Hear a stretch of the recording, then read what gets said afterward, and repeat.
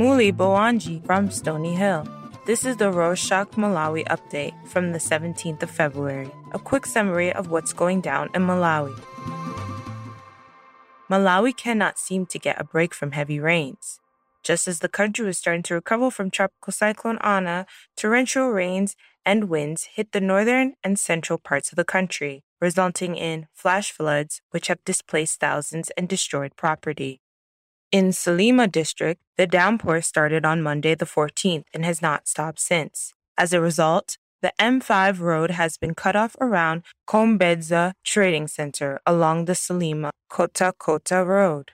The bridge alongside the Magochi Monkey Bay Road was also destroyed in the rains, rendering it impassable.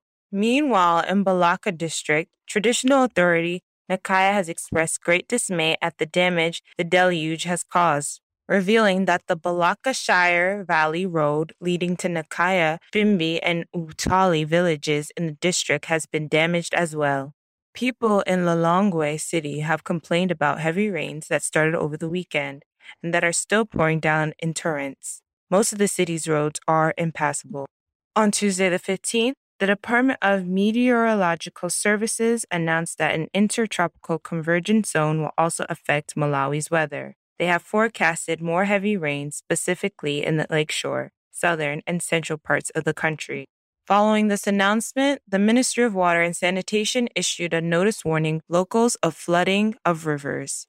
They asked people to keep an eye on the rivers in Salima, Kota Kota, Karonga, Mangochi, and Manchiga districts. They have since advised the general public to avoid settling in, cultivating along and crossing these rivers. They have also advised locals to pay attention to the weekly updates on floods from the Department of Water Resources.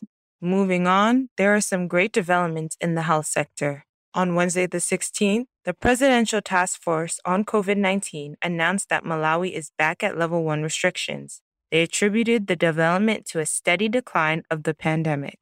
New restrictions were announced in line with the level 1 guidelines, and these include the removal of restrictions on international travel, shifts in workplaces, and public curfews. They also announced that the public transport can now return to carrying passengers at full capacity, and that up to 100 people can go to an indoor gathering, while outdoor gatherings can have a capacity of 2,000 people. The co-chairperson for the task force said that people should still get vaccinated, as the majority of those who have succumbed to the virus were not vaccinated. She added that the COVID-19 vaccines are available in local health centers.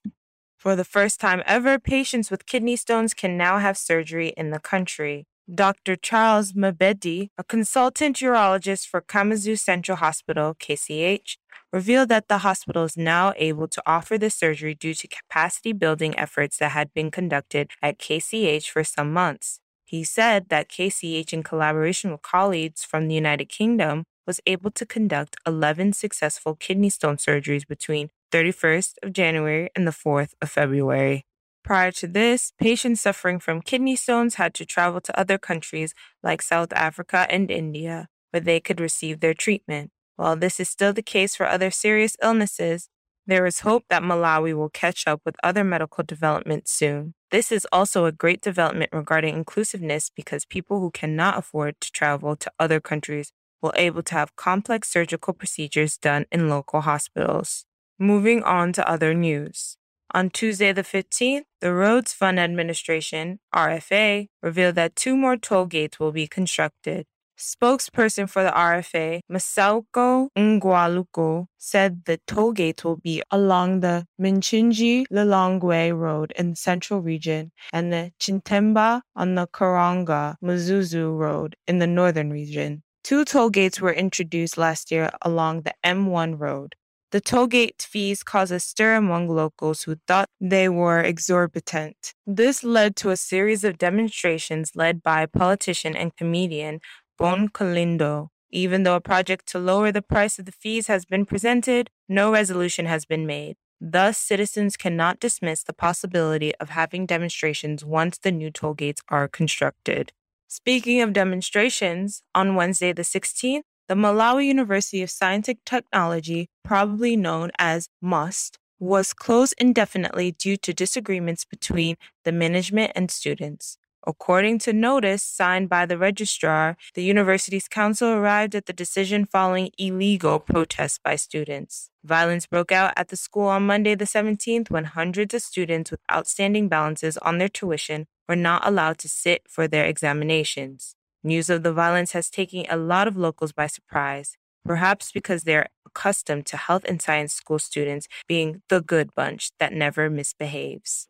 The battle of culture and education is still rife in certain parts of the country. Schools open for the second term in early January. However, some children from Mangochi district are yet to report for their classes. This is because they are still attending initiation ceremonies in their respective areas and villages, a development which has concerned some education and human rights activists in the country. Some senior chiefs in Mangochi have confirmed the development and attribute the delay in concluding the initiation ceremonies to short school holidays. The police have pointed out that keeping children in initiation camps after school have opened is a violation of the children's rights to education. The Ministry of Education has since intervened and has said it will engage stakeholders to find a lasting solution on the matter.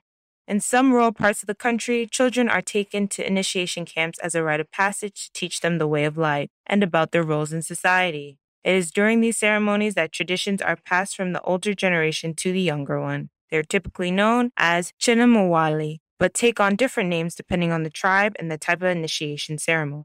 Did you know that it's illegal to have a pangolin in Malawi? Persons found with this animal can get a sentence of up to 30 years. Why? Well, because pangolins have the highest level of protection in Malawi under the country's wildlife legislation. In a positive development, the Department of Wildlife disclosed that it has rescued over 15 pangolins since 2020 following a spate of trafficking cases. The rescued pangolins are then transferred to protected areas including Kasungu and Majeti Games Reserves. The Director of Wildlife and Culture, Brighton Kumchdewa, said the trafficking cases have increased because the majority of Malawians are unaware that being in possession of a protected species is a crime. It seems the animal trafficking trend isn't rampant in Malawi alone. Pangolins are the world's most trafficked mammal, accounting for as much as 20% of all illegal wildlife trade, and with a global population decline of 80% in the last 20 years. Pangolins are now threatened with extinction. There is high demand for pangolins in Asia, where their meat is considered a delicacy and their skills are prized in traditional medicine for ailments ranging from lactation difficulties to arthritis, despite there being no scientific evidence for their efficacy. In Malawi, pangolin-related arrests more than tripled between 2019 and 2020. That's it for this week. Thanks for joining us. We are going to use Valentine's Day as an excuse to tell you how much we appreciate you being there. Let's spread love and kindness. The world needs it right now. Let us know your thoughts and ideas by emailing us at podcast@rorschach.com or follow us on Instagram and Twitter at Rorschach Malawi. Pintani Bueno.